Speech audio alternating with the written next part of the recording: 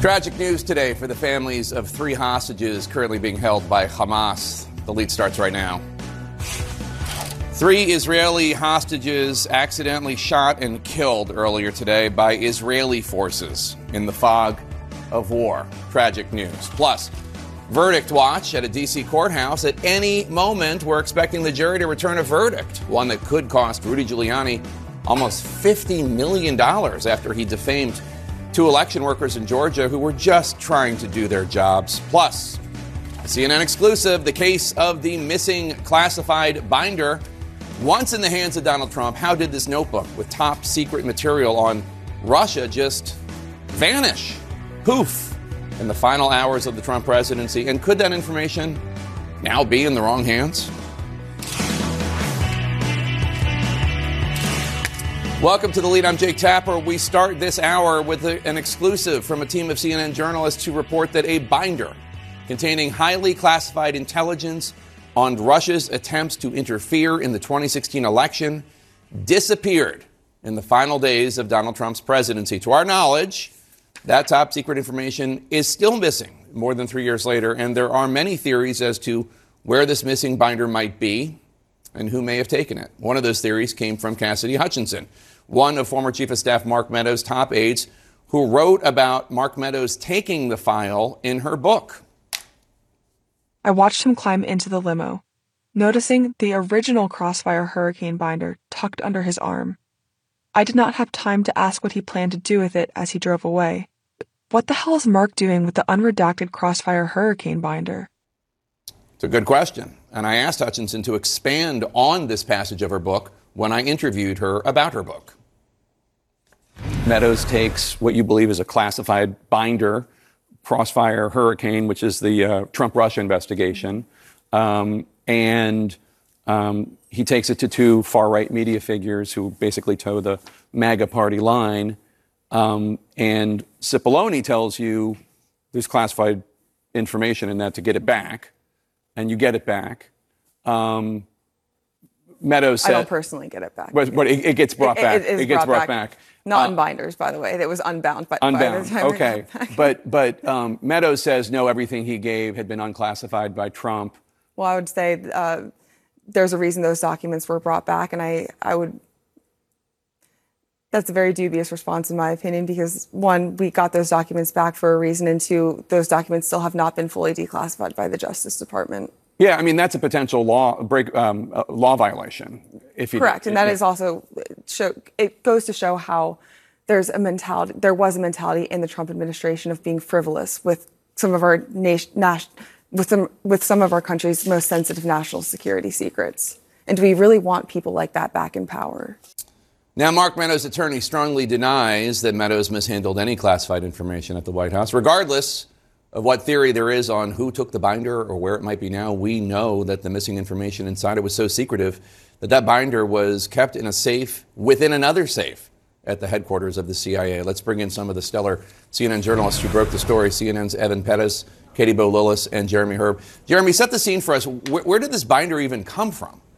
Yeah, Jake, this binder contained a massive collection of documents related to the FBI's investigation into the Trump campaign and Russia, including this highly classified intelligence that was about Russia's attempts to meddle in the 2016 election. Now, for President Trump, he had spent years as president trying to declassify documents that he believed would prove his claims that the Russia investigation, the FBI's investigation, was a hoax. And so he ordered these documents brought to the White House in the final days of his presidency. And that set off a mad scramble at the White House to try to redact these documents so they could be declassified and released.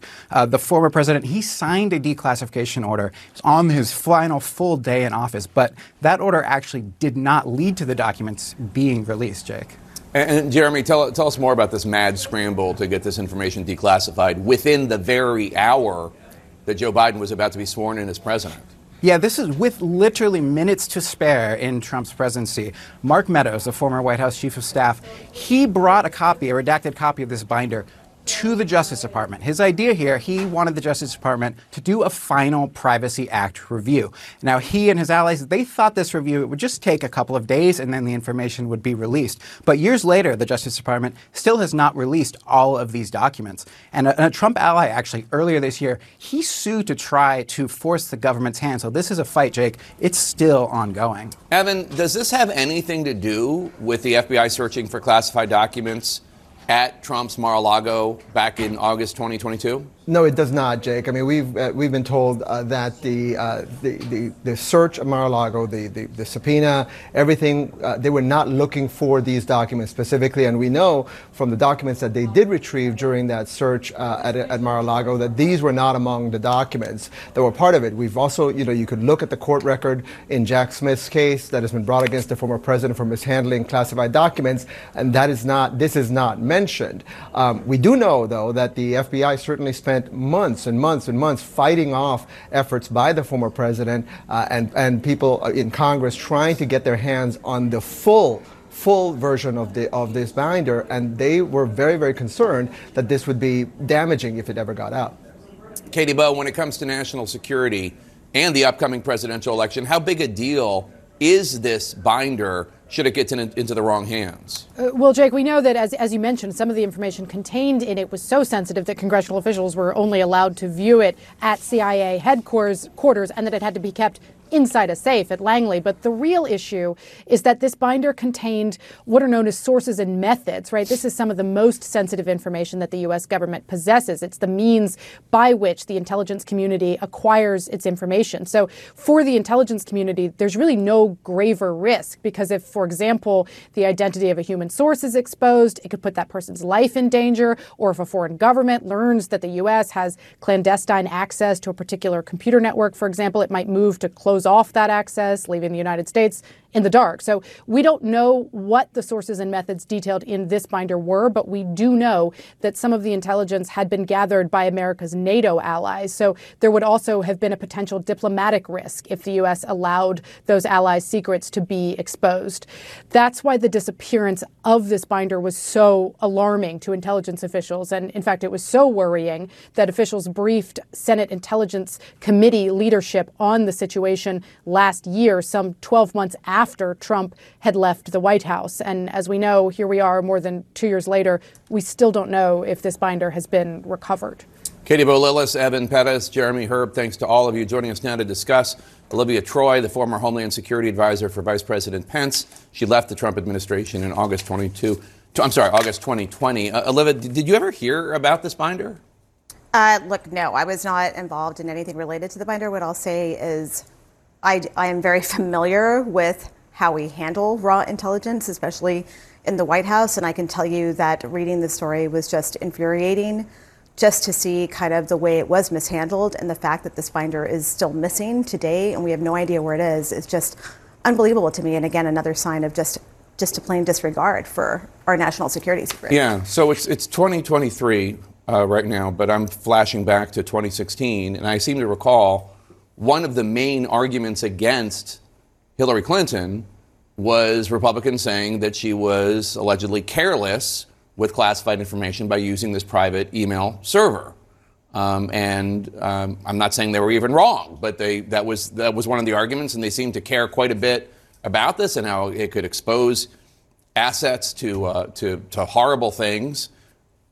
I'm not a national security expert. I'm just a journalist, but this seems worse than what Hillary Clinton was accused of doing as Secretary of State. It's 1,000 times worse. Look, I was in the national security community when all of those conversations about Hillary and the emails were going on. I was upset about that. I had some concerns about it. Sure. I was like, we should be taking this seriously, especially when it comes to our country's leaders. But this is on a whole other level. And I think what we just heard about sources and methods, I just want to put it in a granular level that we're talking about people's lives here, and it also the exposure of other potential operations that a binder like this might disrupt that are still ongoing still today. That is the context for this binder and what it contained and how disturbing it is that we would just sort of somehow it just disappears into thin air, walks out, because that is people's lives, and it's also years of setting up these operations that are potentially in that binder that could lead and expose us in so many different ways, including our foreign partners. So, but Cassidy Hutchinson also talks about Meadows taking a copy of this classified binder and sharing it with these two MAGA-friendly media figures who, you know, not that it would be okay to take it to Woodward and Bernstein anyway because it's classified, but these people were hardly Woodward and Bernstein. These were people who are essentially media operatives for Donald Trump. And whether it's the original document or a copy of it, that also seems to be an egregious violation of when you're trusted with national security secrets. Right. I mean, what clearances do these people have to have anything in None. their hands of this? Nothing. Right. And so, I mean, there are people that we spend years vetting people, right? My clearance, my TS, all of this, I've got polygraphs, like that takes years of vetting for people that you're going to be entrusted with this information. And even so, when you're reading the raw intelligence, I would have to go into a room, sign my name and sign it out, read it in the room, then sign my name that I had accessed it and sign out the time that I walked out of that room in a skiff within a skiff, so to speak, right? And so here we have right-wing pundits who are going to take it. What are they going to do? They're going to distort the narratives, use it. I don't know what they're going to do with it. But it's just like, why are we not taking this seriously as Republicans who care about national security, Republicans who back in the day used to stand against Russia? This is Russian intel. This is way serious. We should be taking this very, very seriously and investigating this. Well, I'll tell you something. If that was Obama or Biden's chief of staff sharing it with a bunch of MSNBC pundits, there would be congressional hearings right now. I mean, without question. Why are Trump allies still obsessed with what's in this binder? I mean, there has been an investigation into the things that went wrong with the Trump-Russia investigation, right? I mean, there was an entire investigation, the Durham investigation, and there obviously were mistakes that were made. Why are they still focused on this? Well, I think they want the information. They think it's compromising. And also, look, I am very curious as to, did they hand that binder off to someone else? What are they holding over people's Well, what heads? if the Russians got it, is another question. That's exactly what I'm saying. So did they get a hold of it? And also, it's the compromising of other partners who may have been involved in these operations. I'm talking about international partners that's putting their people at risk or their operations at risk, and it gets in the wrong hands. And we're like, all of this is playing into Putin's hand. And I look at this with the context of what's happening with Ukraine funding as well. And I'm watching sort of the Republican Party backslide in our strength on national security and foreign affairs. And I think this is just another egregious example of how these people who are governing right now are not to be taken seriously. And it's another example on why Donald Trump should not step foot in that Oval Office ever again. Olivia Troy, thank you so much. I appreciate it. In our Law and Justice lead, right now, lawyers and parties are assembling in the courtroom as part of Rudy Giuliani's defamation damages trial in anticipation of a pending verdict. Giuliani, as you may recall, was already found liable of defamation by a judge for falsely smearing two Georgia election workers, accusing them falsely of ballot tampering. CNN's Caitlin Palance is outside the courthouse in D.C. Caitlin, what are you seeing and hearing there? And also, what exactly was the jury tasked with deciding?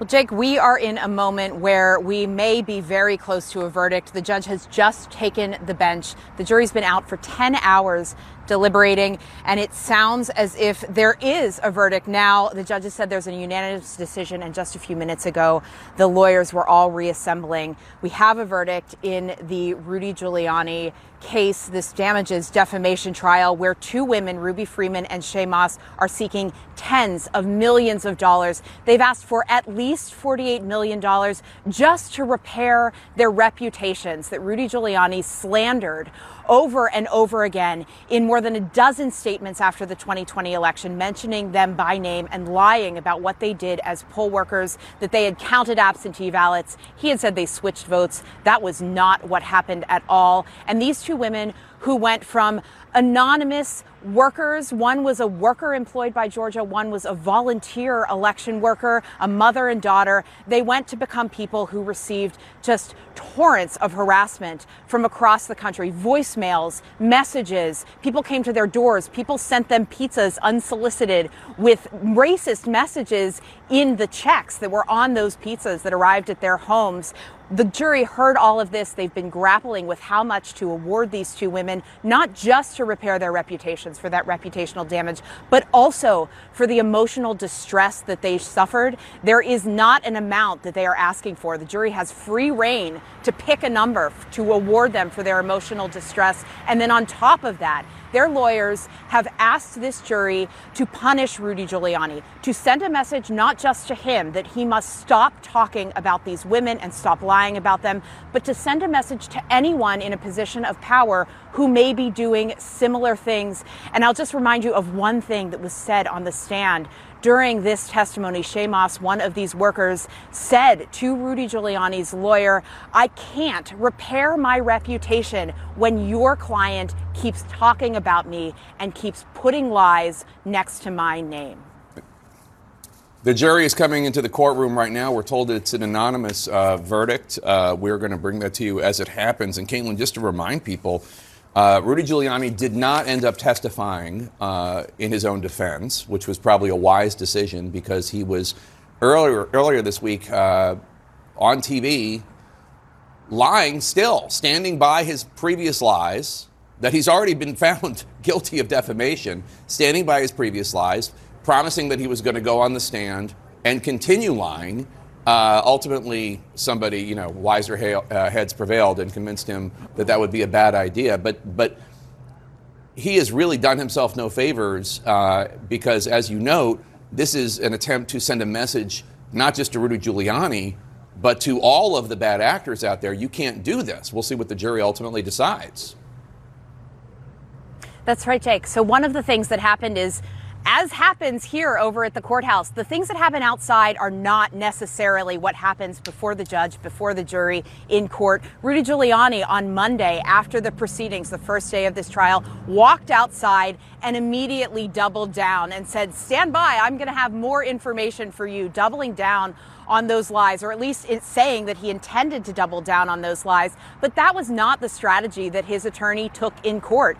His attorney actually told the jury, "These women have a valid story to tell. What I am here trying to do on behalf of Rudy Giuliani in this court is to limit the amount of damages you assess against him. Don't fine him too much. He's not the only person responsible of this. Have compassion for them." And his attorney, Rudy Giuliani's attorney, Joe Sibley, even told the jury, "We're not going to be calling Rudy Giuliani to testify because these two women, Shay Moss and Ruby Freeman, they have been through enough. Their testimony was powerful. The jury heard it. They weren't going to counter that with Rudy Giuliani on the stand." Let me interrupt you for 1 second. We're told that the jury has awarded monetary damages, and they are in the amount of $16 million per victim. So plaintiff, I should say. $16 million for Ruby Freeman, $16 million for Shay Moss. That is a lot of money, $32 million. Not as much as they were asking for, $48 million, but still quite a bit of money. And Caitlin, does Rudy Giuliani even have that money anymore? Jake, it doesn't appear so. And Jake, we are now looking at what our reporters inside the courtroom are sending out as information now. Holmes Libran, watching this live, is saying that the punitive damages in this case, the punishment, the message to be sent here, that amount is $75 million. That is on top of $40 million, 20 each, for the emotional distress being felt by Ruby Freeman and Shay Moss. And then on top of that, $16.1 million for Ruby Freeman for the defamation, the reputational damage she suffered, and almost $17 million for Shay Moss for the reputational damage that she has suffered. So that is well over $100 million awarded to these two women in total. That is a very, very large sum. I've been looking back, and that is the type of number that these women surely would have been hoping for to truly send a message as their attorneys were wanting here. That number is not a number that Rudy Giuliani or any individual in his state would very likely be able to pay. They are going to be asking, we already know from some of the proceedings this morning, to try and start collecting on what they can immediately, but that is not necessarily all this case is about. It is not just, do they get the money in hand? It is the message that it sends, and $75 million as punishment is quite an astonishing number. So let me just read these numbers again. So for Ruby Freeman, $16 million for defamation. Also for Ruby Freeman, $20 million for emotional distress. For Shay Moss, $16 million for defamation. I'm approximating here. For emotional distress for Shay Moss, $20 million. And then on top of that, $75 million in punitive damages. Do I have that right? That is what I'm seeing as well as our reporting at this time. One of the things to remember here is that punitive damages can skyrocket in cases like this. They are something that really the jury has a lot of breath to go with. Although there are laws that say it can't go more than 3 or 4 times the amount in the other damages that are assessed. But this is more than $148 million. That's an astonishing amount of money. And this is against one man. This is Rudy Giuliani, a person, not a company, not a group of people, one person for the statements that he made after the 2020 election. One man who almost single-handedly ruined the reputations and lives of these 2 women, we should say, that I know you know. So again, this is the lawyers originally asked for $48 million for Ruby Freeman and Shay Moss, and they ultimately got $148 million. Really shocking. Let me bring in Evan Pettis now. Evan, really, I guess not surprising in one sense that the jury was asked to send a message to these election liars who are so careless and reckless, not only with the truth, but with the reputations of innocent individuals like these 2 election workers, one of whom was just a volunteer.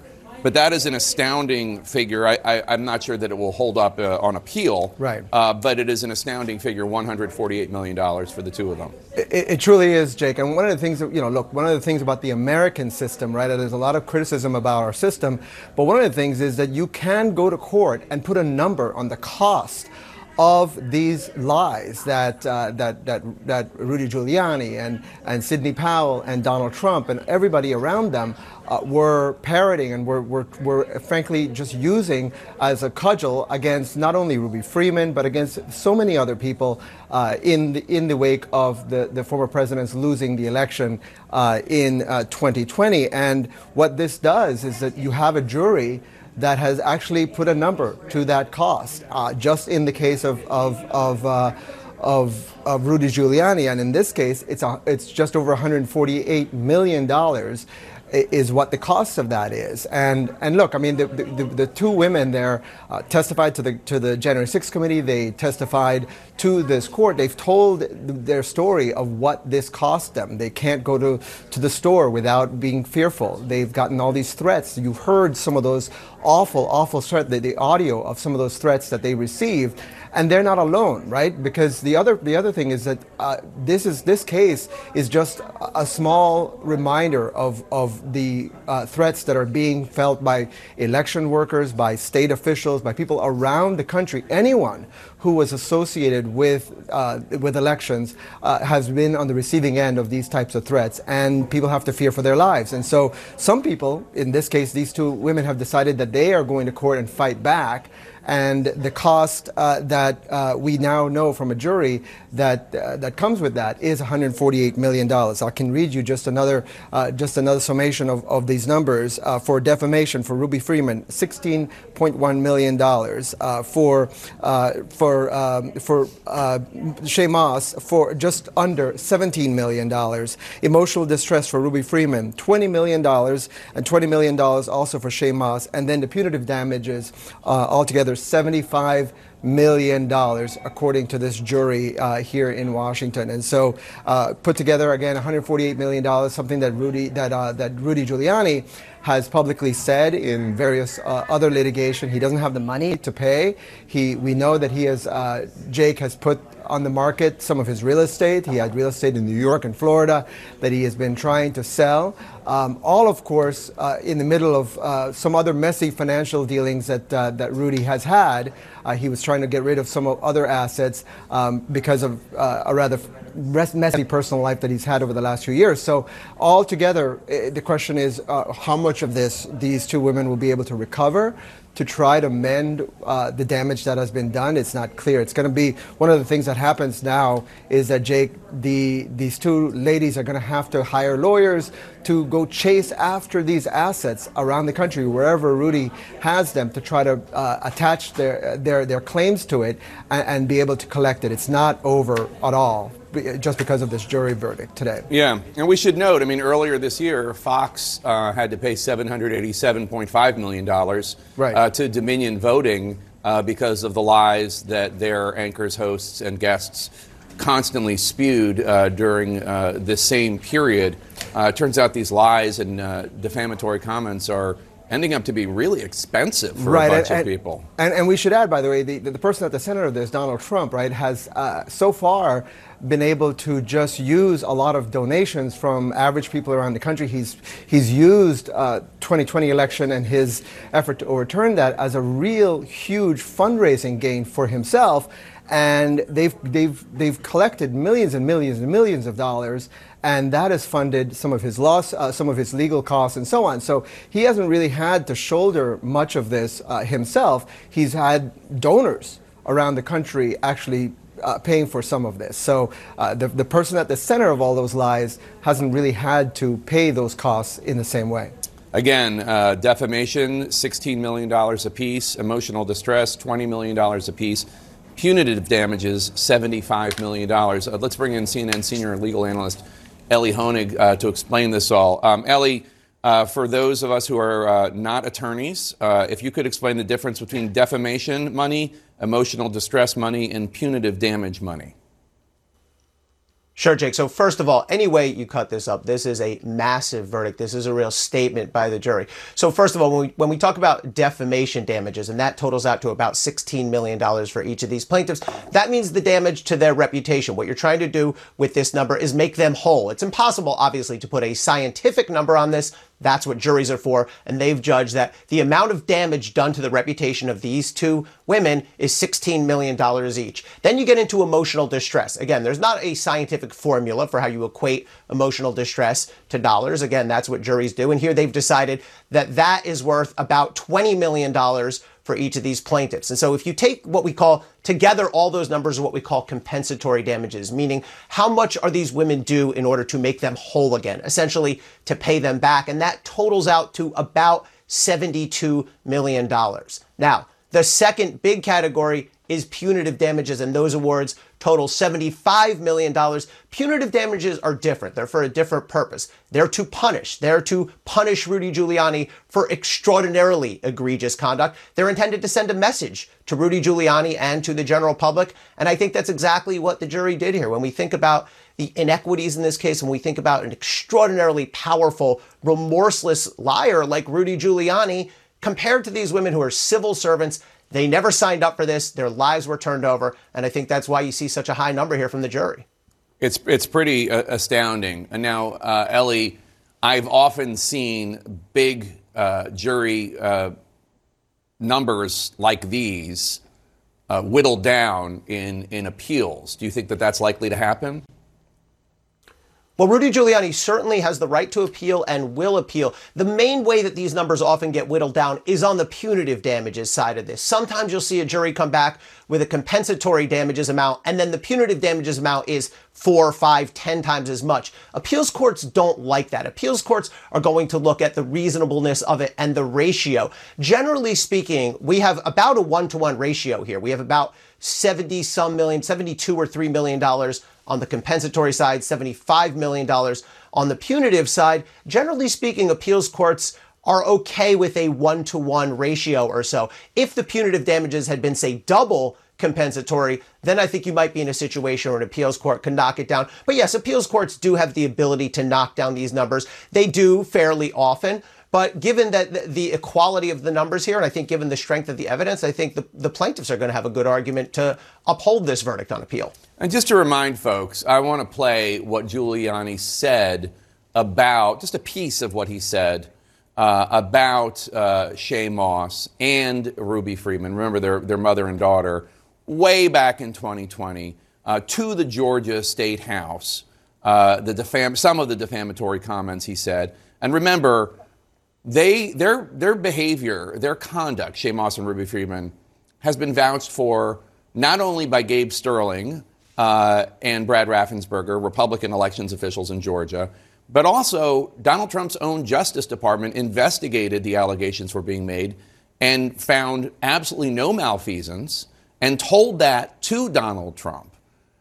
So I want to play some of what he said back in 2020, and then after that, some of what he said earlier this week when he was standing by these same lies. Take a look. How can they say there's no fraud? Look at that woman. Look at her taking those ballots out. Look at them scurrying around with the ballots. Nobody in the room, hiding around. They look like this. They look like they're passing out dope, not just ballots. But everything I said about them is true. Do you regret what you did to Ruby? Of course I don't regret it. I told the truth. They were engaged in changing votes. There's no proof of that. Oh, you're damn right there is. Stay tuned. You're damn right there is. Stay tuned. We have been staying tuned since November 2020. There is no proof of any of this. All of this has been lies, and jury after jury, election board after election board has said that. First of all, Ellie Honig, I have to say, saying it looks like these two African-American women are sharing dope is, I wouldn't even call it a dog whistle. It's a bullhorn from Rudy Giuliani. I mean, it's basically engaging in the worst kind of racist sleaze imaginable. But beyond that, how on earth can he go before the cameras 3 years later and still be standing by this insanity? Jake, that moment earlier this week when Rudy Giuliani repeated his defamation of these same women was just astonishing. I've really never seen anything like that whatsoever. It obviously makes no sense. It's completely self-destructive legally, and just in the broader terms, it's just disgraceful conduct by Rudy Giuliani. I thought when he headed into this damages hearing, now look, Rudy and his lawyer conceded. They didn't even fight the fact that he was liable for defamation. They said, we're just going to have a trial on the damages amount. I thought, naively, I guess, that the strategy would be for Rudy to sort of make amends, to say, look, I didn't intend for this to get out of hands. I was caught up in the moment. Maybe show some remorse or contrition. Instead, he does 180 degrees the opposite. I guess we should have seen that coming. And by the way, if you want to know why the jury just hit him with a $75 million punitive damages, I think those comments outside the courthouse had a lot to do with it. Would the jury have known about it, those comments? Sure, I think it's fair play. His lawyer was actually confronted. The judge at one point said, how do you square what he said just outside here with his position here in court? And the lawyer had nothing. The lawyer said, I can't square it, Your Honor. He used to be a good man, and I hope the jury just judges him as such, which is sort of irrelevant if he was a good man 25 years ago. So yeah, I think this is absolutely a big factor in this case. Now, Rudy Giuliani was not the only one defaming these two women. Here's Rudy Giuliani, some live pictures of Rudy Giuliani looking at his phone. He's being followed by some people who are obviously not fans of his, and that's his attorney. Rudy Giuliani having been delivered almost a 150. Let's listen in. I don't regret a damn thing he just said. Of course, there's very little I can say right now. I have to analyze this. Obviously, possibly we'll move for a new trial. Certainly we'll appeal. The absurdity of the number merely underscores the absurdity of the entire proceeding, where I've not been allowed to offer one single piece of evidence in defense, of which I have a lot. So I am quite confident when this case gets before a fair tribunal, it'll be reversed so quickly, it'll make your head spin, and the absurd number that just came in will help that, actually. Why did you choose not to testify? Why do you think it was unfair? You say it was an unfair tribunal. Why do you think it was unfair? Because I cannot go into the details. I didn't testify because the judge made it clear that if I made any mistake or did anything wrong, she was considering contempt. And this judge does have a reputation for putting people in jail. And I thought, honestly, it wouldn't do any good. Do you still believe that what you said about these two women in the wake of the 2020 election was truthful? Do you still believe these claims? Do you still believe those I have no doubt. I have no doubt that my comments were made and they were supportable and are supportable today. Still. I just did not have an opportunity to present the evidence that we offered. Did you notice we were not allowed to put in one piece of evidence in defense? Do you also realize that liability is not based on any trial? Liability is based on her disagreement with me on discovery, which is absurd. Why didn't you take a stand? Because I believe the judge was threatening me with the strong possibility that I'd be held in contempt or that I'd even be put in jail. So it didn't seem like it was going to do much to persuade anybody, and it could give her what she seemed to be threatening. Did you believe the women's testimony? Do you have any regrets about That's all I have to say. I have any regrets about some of the comments that the women received? Hey, we got to get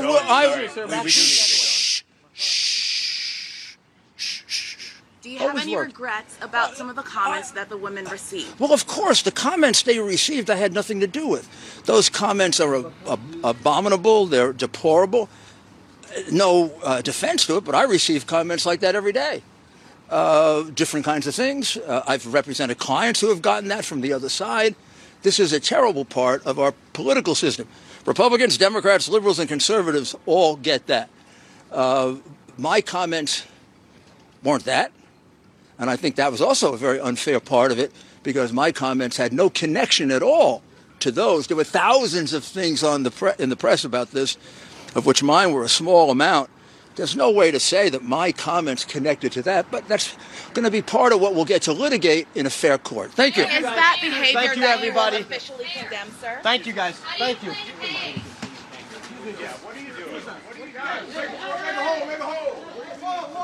Oh, how the mighty have fallen. Time Magazine's 2001 Person of the Year, Rudy Giuliani, has just been ordered to pay almost $150 million for emotional distress, defamation, and punitive damages to two election workers, Ruby Freeman and Shay Moss, for just smearing them, just dragging their names through the mud. And he continues to stand by his lies. Ellie Honig, let's go through some of what he just said. First of all, obviously, Mr. Giuliani said that he was going to seek a new trial or appeal. I'm not sure that he has any basis for a new trial. Do you have any thoughts as to why he might be able to get a new trial? He's not going to be able to get a new trial, Jake. He can ask, everyone does, but there was nothing that I saw at all wrong with that trial. And as we said before, he has the right to appeal. He certainly will appeal. And there's a chance he gets these numbers knocked down somewhat. But I have to say this, if I can do a quick fact check of the pure nonsense that we just heard. Okay, we only have an hour. We only have an hour and 23 minutes. So you can't fact check everything that Rudy Giuliani just said, but give us the lowlights. I'll pick the lowlights. So first of all, Rudy said he was not permitted to put in any evidence in his own defense. Completely false. In fact, Rudy Giuliani admitted that he was liable. He gave up his right to have that portion of the trial. An unusual move, but he said, yes, he and his lawyer put in papers saying, we're not contesting, this was defamation. That was his own choice. Then, in the trial we just had about damages, he had ample opportunity to put in evidence in his own defense. He did put in some evidence in his own defense. He just chose not to take the stand, which I guess brings me to point two. He came up with this convoluted explanation that the reason he didn't take the stand is he was afraid the judge was menacing him with threats of contempt and prison. I mean, that's all in his mind. The judge said nothing to indicate she was going to imprison Rudy Giuliani. That is a complete fantasy world. And finally, one point that Rudy Giuliani said, he said, well, they got these threats, but I get these threats every day. Republicans, Democrats, people get these threats every day. I mean, first of all, that's not true. The threats these women received were particularly vile, racist, and virulent. But the other thing is, Rudy Giuliani is a public figure. He puts himself out there. You and I, Jake, put ourselves out there. It's okay if people want to criticize us and attack us. But Ruby Freeman and Shay Moss did not make themselves public figures. They were civil servants. They were civilians. They were counting votes. in a humble way as servants of the county. They didn't ask for this. They didn't ask for one of the most powerful, famous people in the country to come after them and unleash the masses at them. So I'll leave it at those three top things that I want to address for now. And let's also just underline the fact that if Rudy Giuliani had any evidence to back up anything that he was claiming, he would have presented it right now. He would have presented it back in 2020 or 2021 or 2022 or earlier this year. There is no evidence because they didn't do anything wrong. And just to go over this really stunningly high verdict, defamation damages that Rudy Giuliani is now ordered to pay to Ruby Freeman, $16,171,000. Shay Moss was awarded $16,998,000. $16,998,000. So that's approximately $16 million each. Both women, Freeman and Moss, have been awarded apiece $20 million and for emotional distress.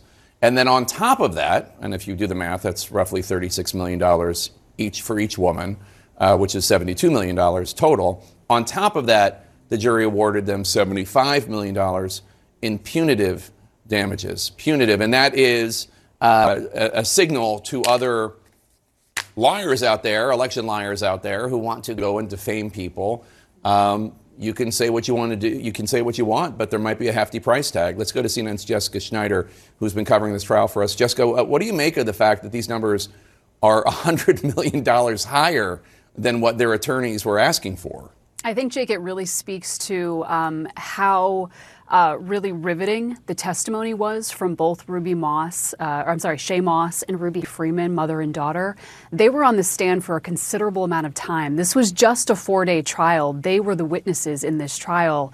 Mm-hmm. And they said things, Jake, that we didn't hear during the January 6th committee hearings. You know, during the committee hearings, we heard in broad strokes how all of Rudy Giuliani's comments upended their life.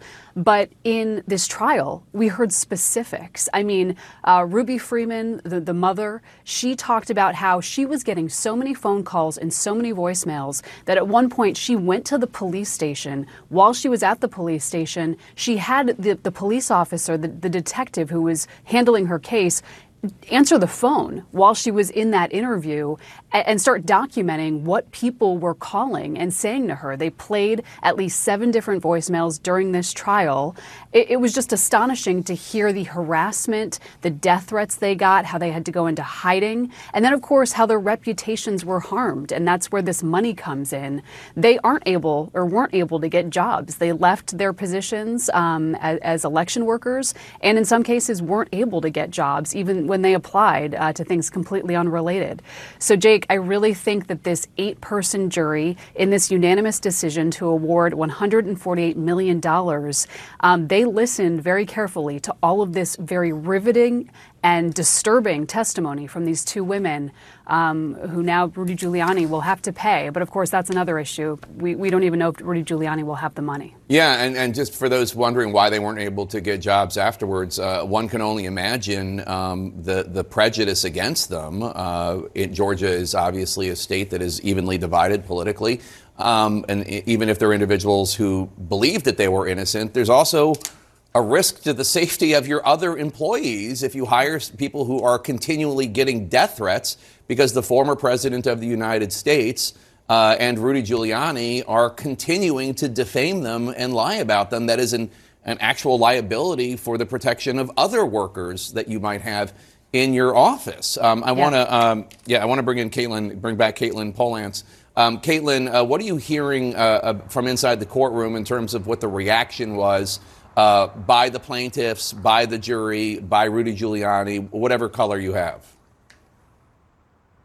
Right. So what we have heard from our eyes and ears in the courtroom, Devin Cole, is that there was a sense of relief and jubilation that came over the courtroom after the verdict was read here. Ruby Freeman, I'm told, closed her eyes and seemed to be very relieved as the numbers were being read. Rudy Giuliani appeared to be writing down what the numbers was throughout the trial. He's had a laptop iPad in front of him with a stylus that he's been reading the news, highlighting things. He was writing down those numbers in the courtroom as the verdict came in.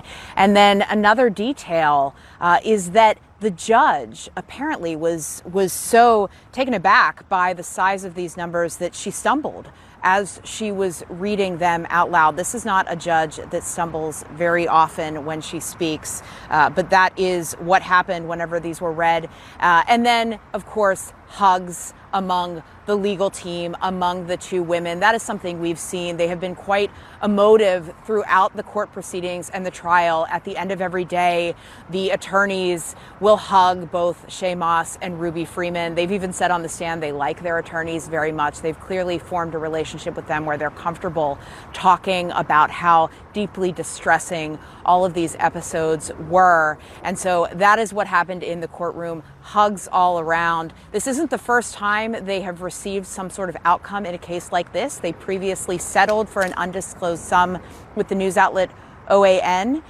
but we don't know how much they were able to get there. This clearly is quite a sizable award and a message that is being sent to these two women that they should be able to repair their reputation. That is what the jury found here, awarding them exactly what was asked for to repair that reputation. Yeah, well, $148 million, $100 million more than they asked for. Caitlin Polance, stand by. I want to bring in Caitlin Collins. And Caitlin, what's astounding to me, and for people to note, we are waiting for the plaintiffs to come and speak to the cameras. And when these are their attorneys, so let's listen in to see. Okay, let's just listen in and see what they have to say. And Caitlin, I'll bring you in a minute. The plaintiffs are approaching the microphones. They got their day in court, and they presumably feel like they got justice. So let's listen in. Thanks, everyone, for coming out. Ms. Freeman and Ms. Moss are going to give a brief statement, and they won't be taking any questions after. Thank you.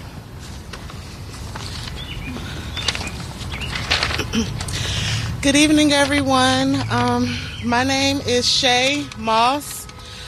I've spent 10 years as an election worker in Fulton County, Georgia. The lies Rudy Giuliani told about me and my mommy after the 2020 presidential election have changed our lives. And the past few years has been devastating. The flame that Giuliani lit with those lies and passed to so many others to keep that flame blazing changed every aspect of our lives.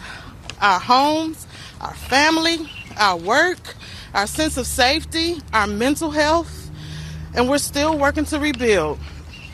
As we move forward and continue to seek justice, our greatest wish is that no one, no election worker or voter or school board member or anyone else ever experiences anything like what we went through. You all matter, and you are all important. We hope no one ever has to fight so hard just to get your name back. We're very grateful to the jury for taking the time out of their busy lives to do their civic duty, to listen to everything that we've been going through. I know I won't be able to retire from my job with the county like my grandmother did, but I hope by us taking these steps, these very big steps towards justice, that I can make her just as proud. Thank you.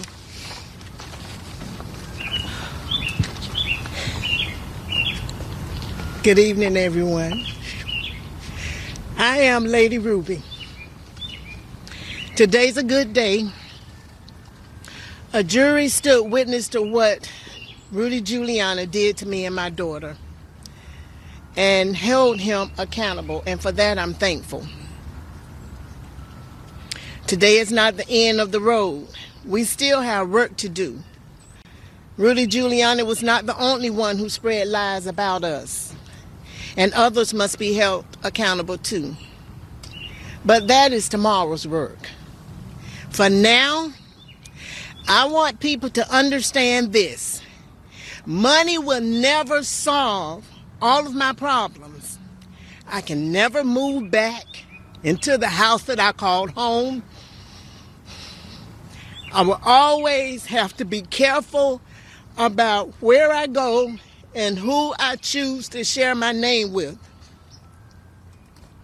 I miss my home, I miss my neighbors, and I miss my name.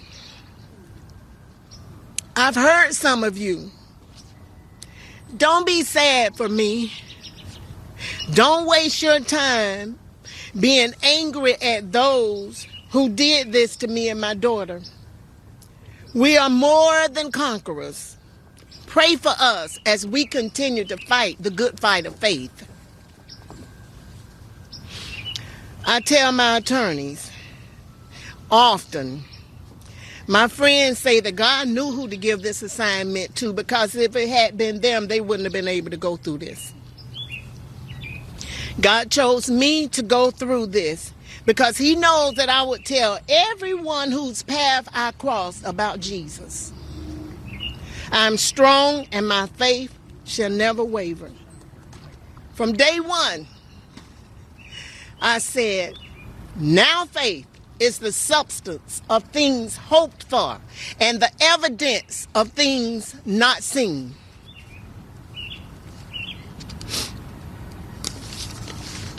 If you remember one thing I say today, remember this. Faith is what carried us through the most difficult years of my life. And faith will carry you through hardships that you face in life. Understand that the devil is a liar. He is defeated, and no weapon formed against you shall prosper.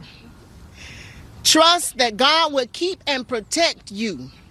Believe that right makes might, because it does. I thank God that I'm not intimidated by no one or their lies.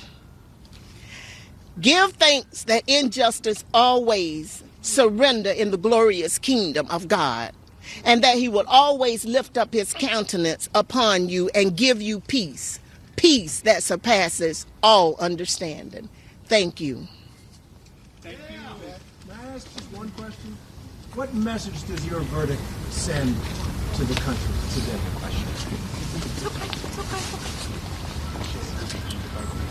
All right, we wanted to see if Shay Moss or Ruby Freeman were going to take the bait from that reporter who tried to get an answer as to what message the verdict sends to the country. It looked like they were contemplating answering it, but then their lawyers whisked them away. Shay Moss and Lady Ruby, as she identified herself, her mother, Ruby Freeman, now have the benefit of a $148 million verdict in their favor for the lies and smears from Rudy Giuliani during the 2020 election. It turns out that campaign was the negative campaign. The lies and the smears about the 2020 election has proved to be rather expensive for Mr.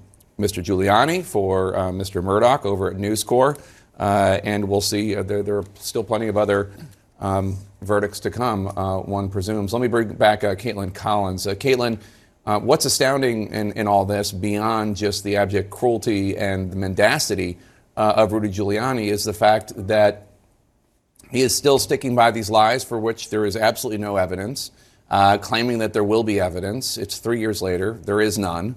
That's the reason we haven't seen any. It was looked into by Republican election officials in Georgia.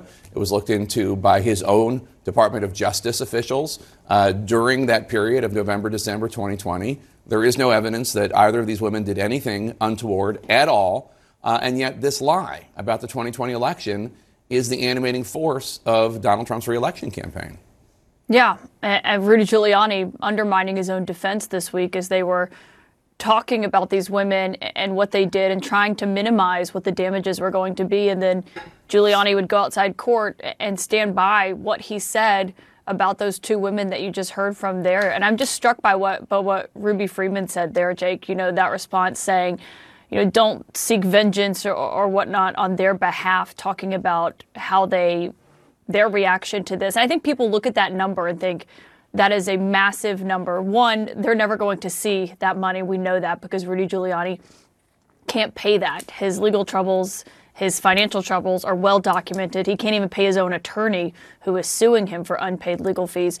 But what Ruby Freeman said there at the end, Jake, that no matter what this number is that they got today, that she will never be able to get her home that she lived in, I should note, for 20 years before she was forced to leave it because of the threats, not just from what Rudy Giuliani was saying. Donald Trump, the sitting president at the time, went after these women in his speech on January 6th. He accused them of fraudulently inserting ballots in the state of Georgia, which obviously, Jake, as we know, he was watching very closely on that day. And so I think you look at this number today, $148 million over that Rudy Giuliani has been ordered to pay. But who is at the heart of this is also the current Republican frontrunner for president. I mean, that is why Rudy Giuliani did what he did. Yes, he's his own person. He has his own agency. He makes his own decisions.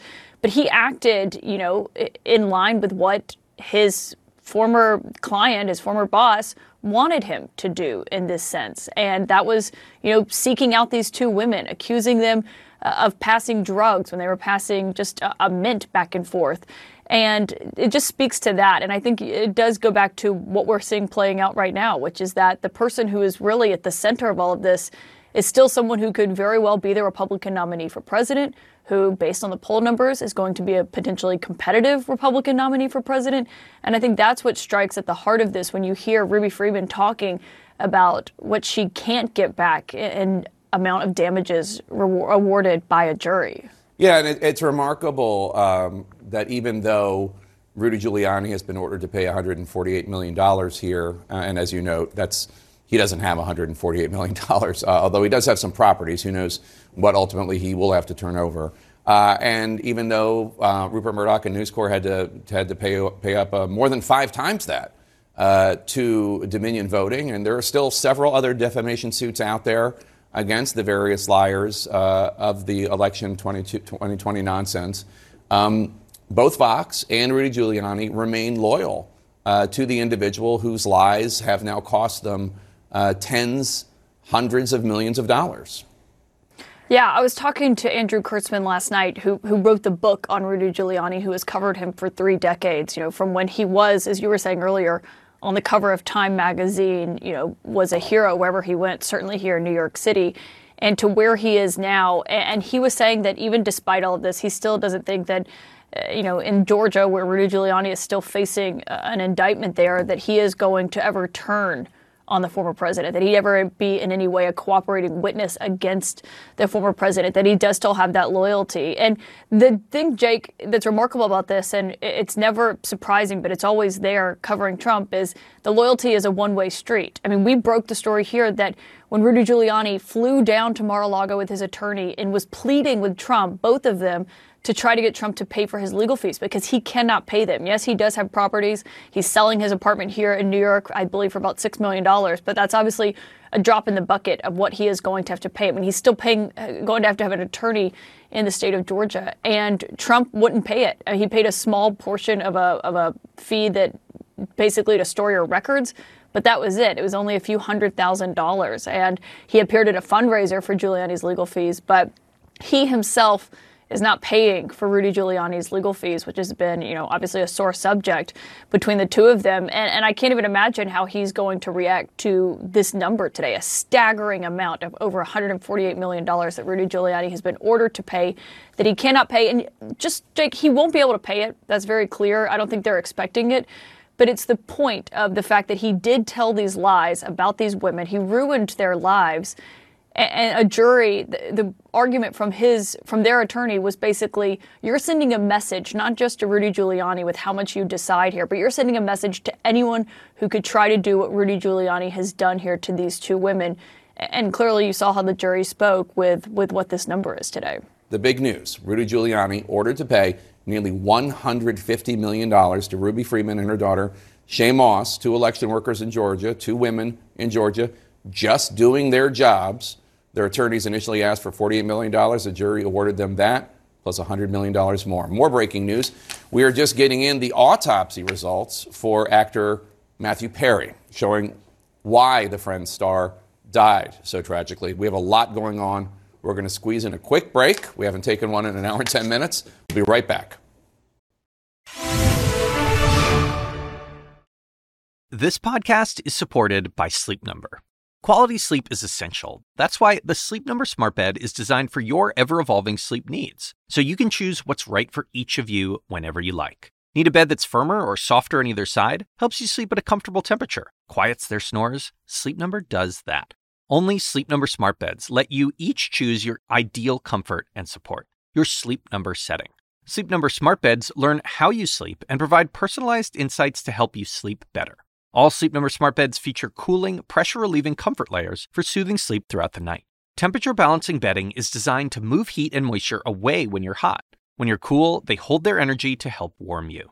Sleep better together. J.D. Power ranks Sleep Number #1 in customer satisfaction with mattresses purchased in-store. And now, save 50% on Sleep Number limited edition smart beds for a limited time. For J.D. Power 2023 award information, visit jdpower.com/awards. Only at Sleep Number stores or sleepnumber.com. And we're back with our breaking news. Rudy Giuliani, the former lawyer for Donald Trump and the former New York mayor, has been ordered by a jury to pay $148 million to the two former Georgia election workers he repeatedly defamed. You might remember their names are Ruby Freeman and her daughter Shay Moss. Mr. Giuliani, among others, spread vicious lies and conspiracy theories about them after the 2020 election. They had no basis, in fact. He said he would produce evidence to show they were true. He never did because he couldn't, because they were false. Let's go to CNN anchor Caitlin Collins. Caitlin, at what point do these people lying about the election, who continually are not able to provide any evidence to back up any of their claims, and this has been true going back to November 2020, at what point do they just stop? At what point do they just stop lying? I don't know. I mean, it hasn't happened yet, Jake. They're still claiming that evidence is coming, that it's imminent, that it's on the way. They've never produced it. It doesn't exist, as you noted, so they won't be able to produce it. And everyone who has done the hand recounts from the state of Georgia to top election officials, the attorney general at the time, Bill Barr, who went down a lot of these rabbit holes to make sure that he could be able to tell the president, none of this is true. I mean, none of it ever produced anything, and they have continued to do it. And I think what you're seeing is the human cost of that, Jake. You know, you were talking earlier about Fox and what they had to pay and the lies that they spread. You know, these are two individuals, one of whom was making about $36,000 a year. Her mother was making about $16 an hour, that had to deal with this. And what they went through at the time, you know, they didn't have security, Jake. They didn't have people. They had people coming to their homes at 10 p.m. at night, knocking on the doors. They were too scared to give 911 operators their phone numbers, because that's how many, threatening messages and text and calls they were getting from people because of the former president. And I think that's what's important. Obviously, this day is about Rudy Giuliani and what he's been ordered to pay. The next step for him is likely bankruptcy, because he cannot pay anywhere close to this amount. I think even if this is about $2 million, Jake, he was going to have trouble paying it, much less over $148 million. But Donald Trump is at the center of this, because he was the president at the time who, in that phone call with the Georgia Secretary of State, invoked Ruby Freeman's name, saying that they were putting ballots in suitcases, that they were fraudulently putting ballots into what was being counted in the state of Georgia. He's at the center of this. And of course, he is running right now to be the Republican nominee for president in 2024. And he's still pushing these election lies that are at the center of this, that Rudy Giuliani was trying so desperately to prove on his behalf. I mean, I guess, after January 6th, nothing really surprises me anymore. I mean, people actually literally died because of the lies. 4 of them Trump supporters who were on the Capitol that day and lost their lives. One of whom shot by a Capitol police officer in a shooting that was found just by a police review board. And then a number of other law enforcement officers, Brian Sicknick and others, who died by suicide because of post-traumatic stress and suicidal ideation after that horrific day. It's just, so if people are going to lose their lives and it's not going to stop them, why would people losing their livelihoods and reputations stop him? But I want to play this reaction to the verdict just moments ago from the plaintiffs. Again, Shay Moss, who was an election worker in Georgia for about 10 years, and her mother, Ruby Freeman, who was a volunteer. They did nothing wrong, as ruled by Republican election officials in Georgia and at Trump's own Department of Justice. This is their reaction to the verdicts earlier today. The lies Rudy Giuliani told about me and my mommy after the 2020 presidential election have changed our lives. And the past few years has been devastating. The flame that Giuliani lit with those lies and passed to so many others to keep that flame blazing changed every aspect of our lives. Money will never solve all of my problems. I can never move back into the house that I called home. I will always have to be careful about where I go and who I choose to share my name with. I miss my home, I miss my neighbors, and I miss my name. Two more victims of Donald Trump's election lies, although they singled out Rudy Giuliani as being the one who specifically smeared them more so than anyone else. And Caitlin Collins, it just beggars belief that all these reputations, all these lies, all of this damage to our democracy, to individual Americans, just because one man could not accept the fact that he lost. You know what I'm thinking about looking at Shaye Moss there? She looks different than she did when she had this job in 2020. And that was something that she testified. She felt that she had to change her appearance, Jake, because she was so terrified of the threats that they were getting. Obviously, as you heard Ruby Freeman say there, she left her home of 20 years. They felt like they couldn't go to work. They couldn't go to the grocery store. They were worried that their family members would get calls about them being killed potentially by some of these people. And these are people who were animated and energized to act because Donald Trump was on a daily basis spreading these lies. And I think about, Jake, covering the White House in that time period as Donald Trump was contesting the results, claiming that they were fraudulent, losing court cases by the day, staffers leaving the administration because, he just was repeating on a daily basis leading up to January 6th that the election was stolen when it wasn't. There was the kind of this prevailing view among people who worked for him at the time before January 6th that if they just humored him for a few more weeks, that they'd get to the day of Joe Biden's inauguration, they would leave the White House, he'd be inaugurated, and Donald Trump would retire down to Mar-a-Lago. And they kind of had this view that they would just go along with it. There were people in the White House who would still come out to cameras, to press briefings, and push these lies about the election. Kayleigh McEnany would go on television with the documents in her hand claiming that they proved things that weren't true. And there was this view that if they just humored him, that they would go on and then it would all come to an end when he eventually did leave the White House. And obviously January 6th changed that because you saw the violence on that day encapsulated of those weeks of lies. But also you see what happened to these two women. I mean, they were living that already, and having Donald Trump and Rudy Giuliani invoke their names in state hearings. And you just saw the true cost of that, as Ruby Freeman said there, money cannot change that. Yeah. Caitlin, stick around. We're going to squeeze in a quick break. When we come back, I'm going to talk with one of Ruby Freeman and Shaye Moss's attorneys, Michael Gottlieb, who's here in studio with us, came right from the courthouse. Stay with us.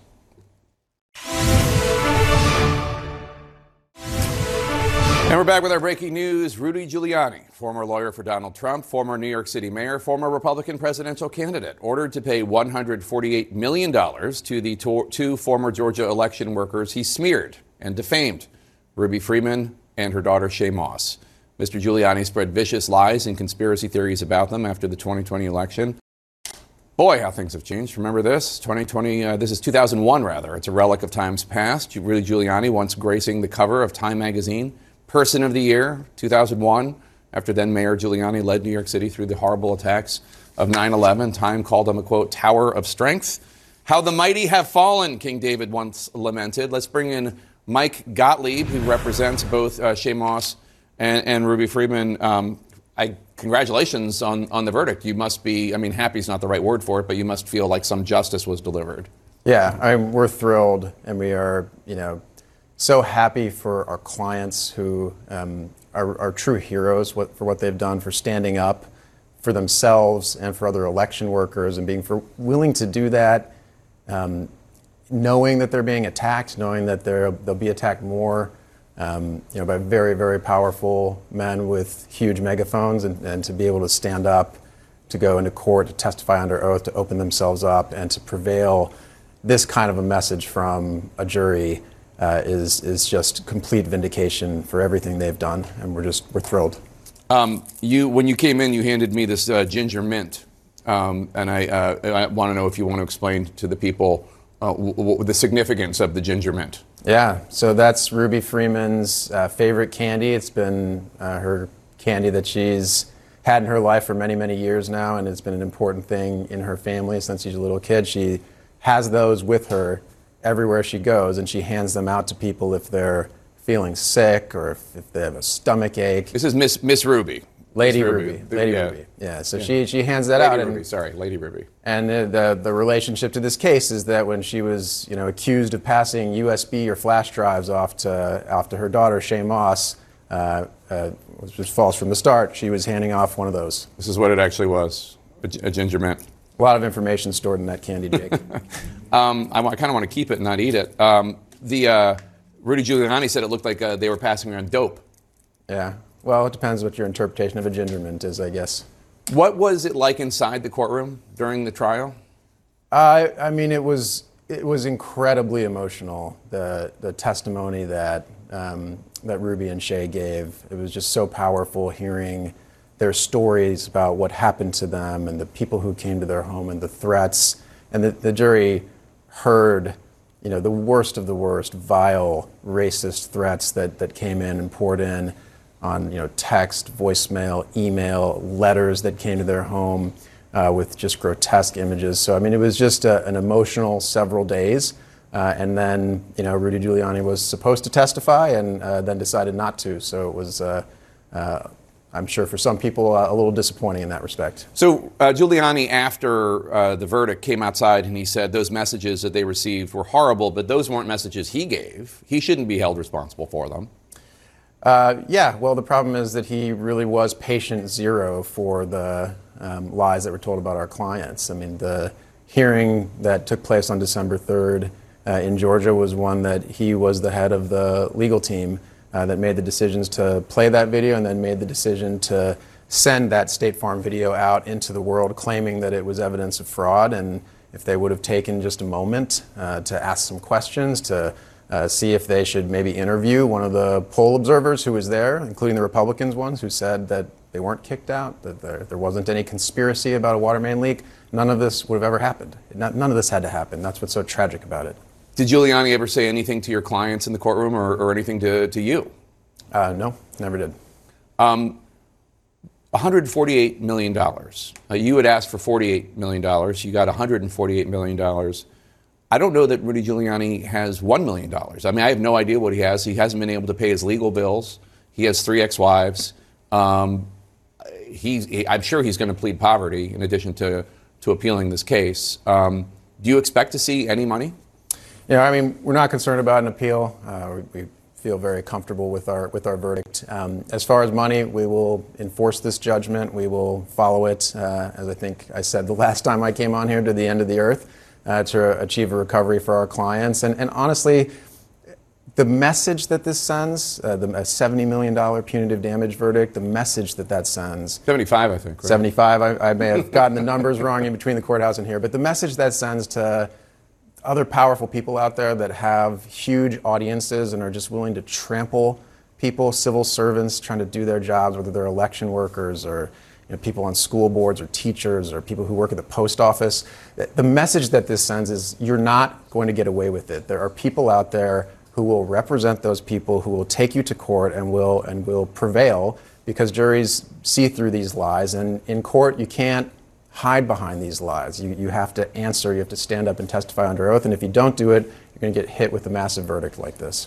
Rudy Giuliani was not the only one. He might have been patient zero, but he's not the only one who was defaming your clients. Donald Trump defamed your clients publicly and in private phone calls. Are you going to sue him? Well, he was found to be a co-conspirator in this case, so that's been established by the court's finding, and that's been, we think the verdict actually reflects the kind of reach that Donald Trump's statements have. As to what we might do in the future, I mean, I think anyone who continues to spread these falsehoods about Ms. Freeman and Ms. Moss can expect to hear from us.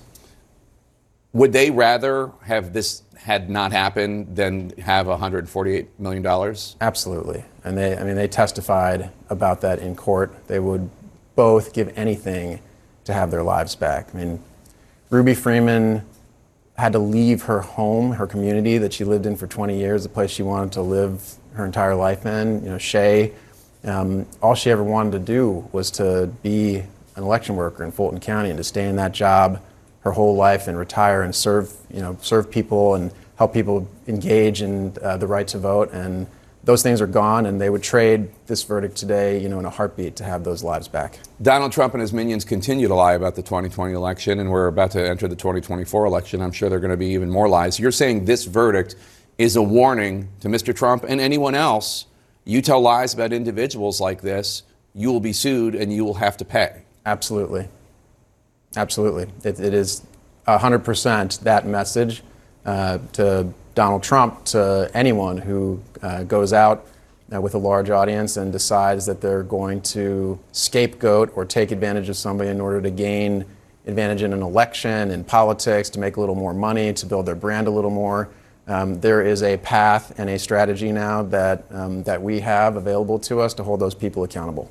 All right, Mike Gottlieb, thank you so much, and congratulations to your clients. Thanks, Jake. On justice. Thank you. Justice. More breaking news coming in: the autopsy results for actor Matthew Perry showing what exactly led to the death of the Friends star. The report just in from the Los Angeles Medical Examiner's Office. That's next. I'm Ina Garten. Welcome to Be My Guest, the podcast. One of the best gifts you can give friends is spending time together. But what's even better than that? Cooking with them. On Be My Guest, the podcast, new friends and old stop by my barn for some conversation and great cooking. We talk about food, life, and everything in between. Listen to Be My Guest, the podcast with me, Ina Garten, and join us wherever you get your podcasts.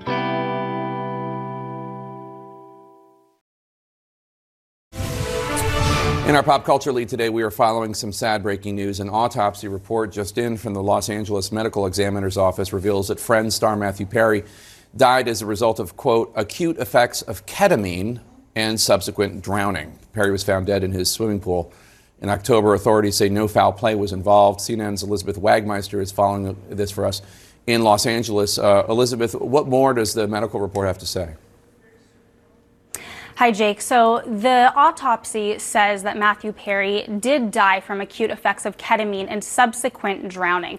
He was found face down in the pool at his own home, and authorities say that there was no foul play. Now, for the first time from this report, we are getting confirmation that the person who first found Matthew Perry was a live-in assistant who came home from running errands, saw him in the pool, propped up his body, and called 911. Now, this assistant did not report to 911 any illnesses, drug use, or drinking, but what the report does say is that there was ketamine found in Matthew Perry's system, and it was reported that he had been receiving ketamine infusion therapy to treat depression and anxiety.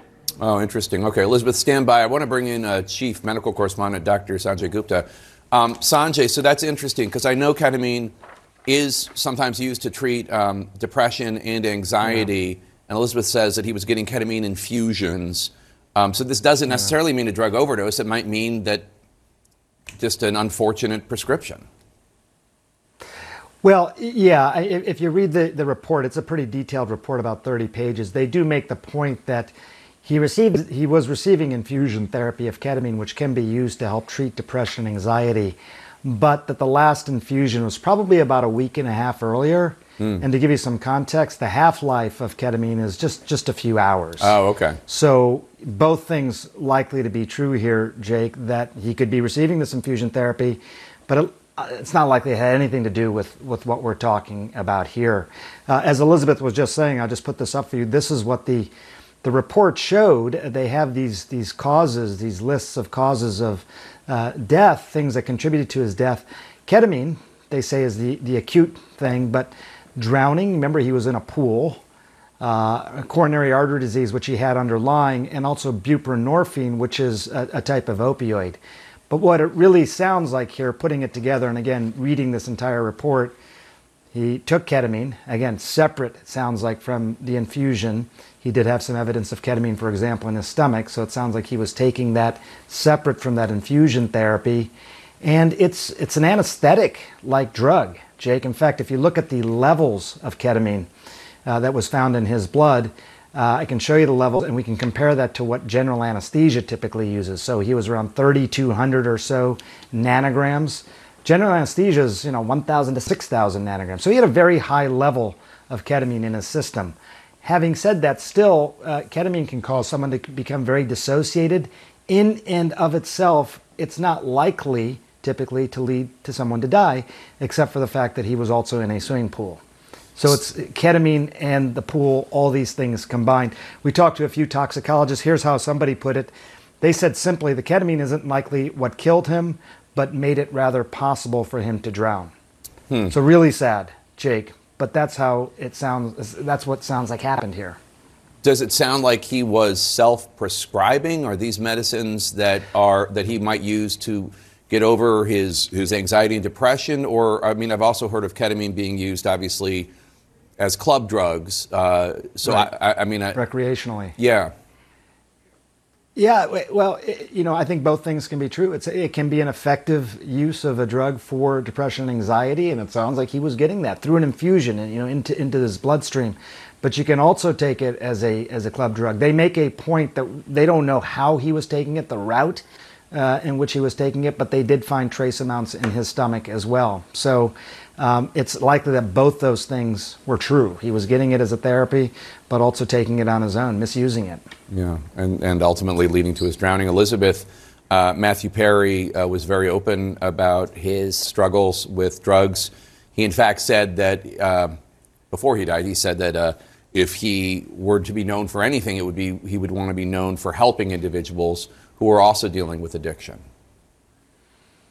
Absolutely. And this is such a sad ending to Matthew Perry's life. As you said, Jake, he was incredibly open about his struggle with addiction. In his memoir that came out about a year ago, he went into great detail about this lifelong struggle. He said that he had been to rehab 15 times. He spent millions of dollars on his journey to sobriety. And as you said, what he wanted to be remembered for was just helping others. In fact, just earlier this week, his friend's co-star, Jennifer Aniston, she gave an interview and she said she was texting Matthew Perry the morning of his death. She said he was happy, he was healthy, and that is really what she wants everybody to know and to remember him by. It's a tragic story. Dr. Sanjay Gupta and CNN's new entertainment correspondent, Elizabeth Wagmeister, thanks to both of you. Really appreciate it, even if it's for a sad story. To the breaking news in Israel now. Protests in Tel Aviv right now after the Israeli military announced earlier today that 3 hostages in Gaza were accidentally killed by Israeli Defense Forces. We're going to go live to Tel Aviv next. We have some breaking news for you in our world lead. Protests in Tel Aviv after the tragic killing of 3 men who had been held hostage by Hamas since October 7th. They were killed in Gaza accidentally at the hands of their own military. The Israel Defense Forces saying in the midst of a battle, they mistakenly identified these 3 hostages as a potential threat. Their names were Yotam Chaim, a heavy metal drummer who was 28, Samer Talalka, he was an avid motorcyclist who was only 22, and Alon Shamriz, who sent his brother a heart emoji as he was being kidnapped by Hamas. Israeli Prime Minister Benjamin Netanyahu calling the deaths an unbearable tragedy, a gut-wrenching thought that they could have been just moments away from potential liberation. CNN's Alex Marquardt is in Tel Aviv, where hostage families are protesting what happened today. Alex, what are you seeing at this protest as the IDF acknowledges that they accidentally killed these 3 hostages?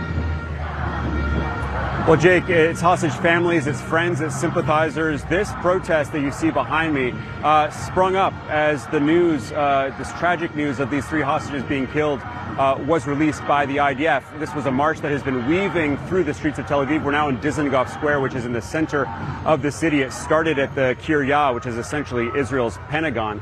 It is a mixture of anger at the government that they haven't done enough to get the remaining hostages home. There are around 130 of them. And of course, it is so much sadness about the tragedy. As you say, these 3 men so close to their own Israeli forces, so close to freedom, and then they were shot and killed by Israeli soldiers. I spoke with a man named Daniel, who is friends with the mother of one of those hostages killed today, Yotam Chaim. Here's a little bit of what he told me. Take a listen. We are asking our government, our cabinet, to do the best they can to find more solution, because we want our friends and we want our family now. Yesterday we want them. There is another no more hostage time. deal, another pause in the fighting? another hostage deal, for example, we just want them to find a solution because we don't have another time. We see what is going there. So, Jake, the IDF has said this is a sad and painful incident that they're investigating. What they know is that these 3 men were shot and killed by the IDF. What they are trying to figure out is whether they had escaped, whether they had been released. A lot of questions and a lot of anger. Demands tonight for the rest of the hostages to be brought home, for a new deal to be struck with Hamas. Yeah, a lot of hostage families have been pushing since the beginning for Netanyahu to focus on rescuing the hostages and not the military campaign in Gaza. Alex, you're also following the U.S. National Security Advisor Jake Sullivan, who has been visiting Tel Aviv. The U.S. is trying to put pressure on Israel, public and private, to prevent more civilian casualties in Gaza. Yeah, they're doing it rather gently in public, but they certainly are pressuring the Israelis. They're saying that Israel has an intent to keep people safe, but that the results aren't matching that. I asked Jake Sullivan in a press conference today how he squares that Israeli intent to keep civilians safe with our reporting on all these dumb bombs. And he says that Israel has a process that they figure out when and where to use these munitions. But he made it clear that Israel is falling short. But in terms of the message, it's essentially do better. It is a relatively light, soft message that it has not, to this point, Jake, been all that tough on Israel. Jake? All right, Alex Marquardt in Tel Aviv. Thank you so much. We're going to squeeze in a quick break. We'll be right back. Black women in the United States are 2 to 3 times more likely to die from pregnancy-related complications than are white women, according to the Centers for Disease Control and Prevention. And this Sunday, on The Whole Story with Anderson Cooper, CNN anchor Abby Phillip is on a personal jury to try to understand why the black maternal mortality rate is so high. Abby spoke with the family of April Valentine, a black woman who died during childbirth at an LA hospital earlier this year. Her family says her death was entirely preventable and due to negligence. We want to warn you the details of the story are disturbing. They treated her almost like it was an assembly line. They didn't check her, they didn't feed her, they didn't respond to her. She tried to throw up like thick spit came up and her body locked up and her eyes rolled to the back of her head. So I looked up and I screamed, I told the nurse, I'm like, ma'am, help me, she ain't breathing. So I started doing CPR on her. Nurses called for a code blue, Nija said, and along with April's doctor, finally took action. They rolled her down the hallway, but when they made it to the double doors, the nurse handed her the knife and she just cut her wide open and took the baby out. Baby Anaya survived. Her mother did not.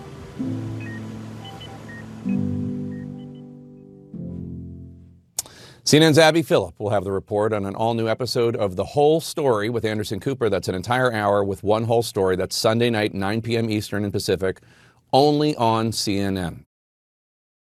I'm Dr. Sanjay Gupta, host of the Chasing Life podcast. In honor of our 10th season, we want to hear from you. Leave us a message at 470-396-0832 and tell us how you chase life. It could be used on an upcoming episode.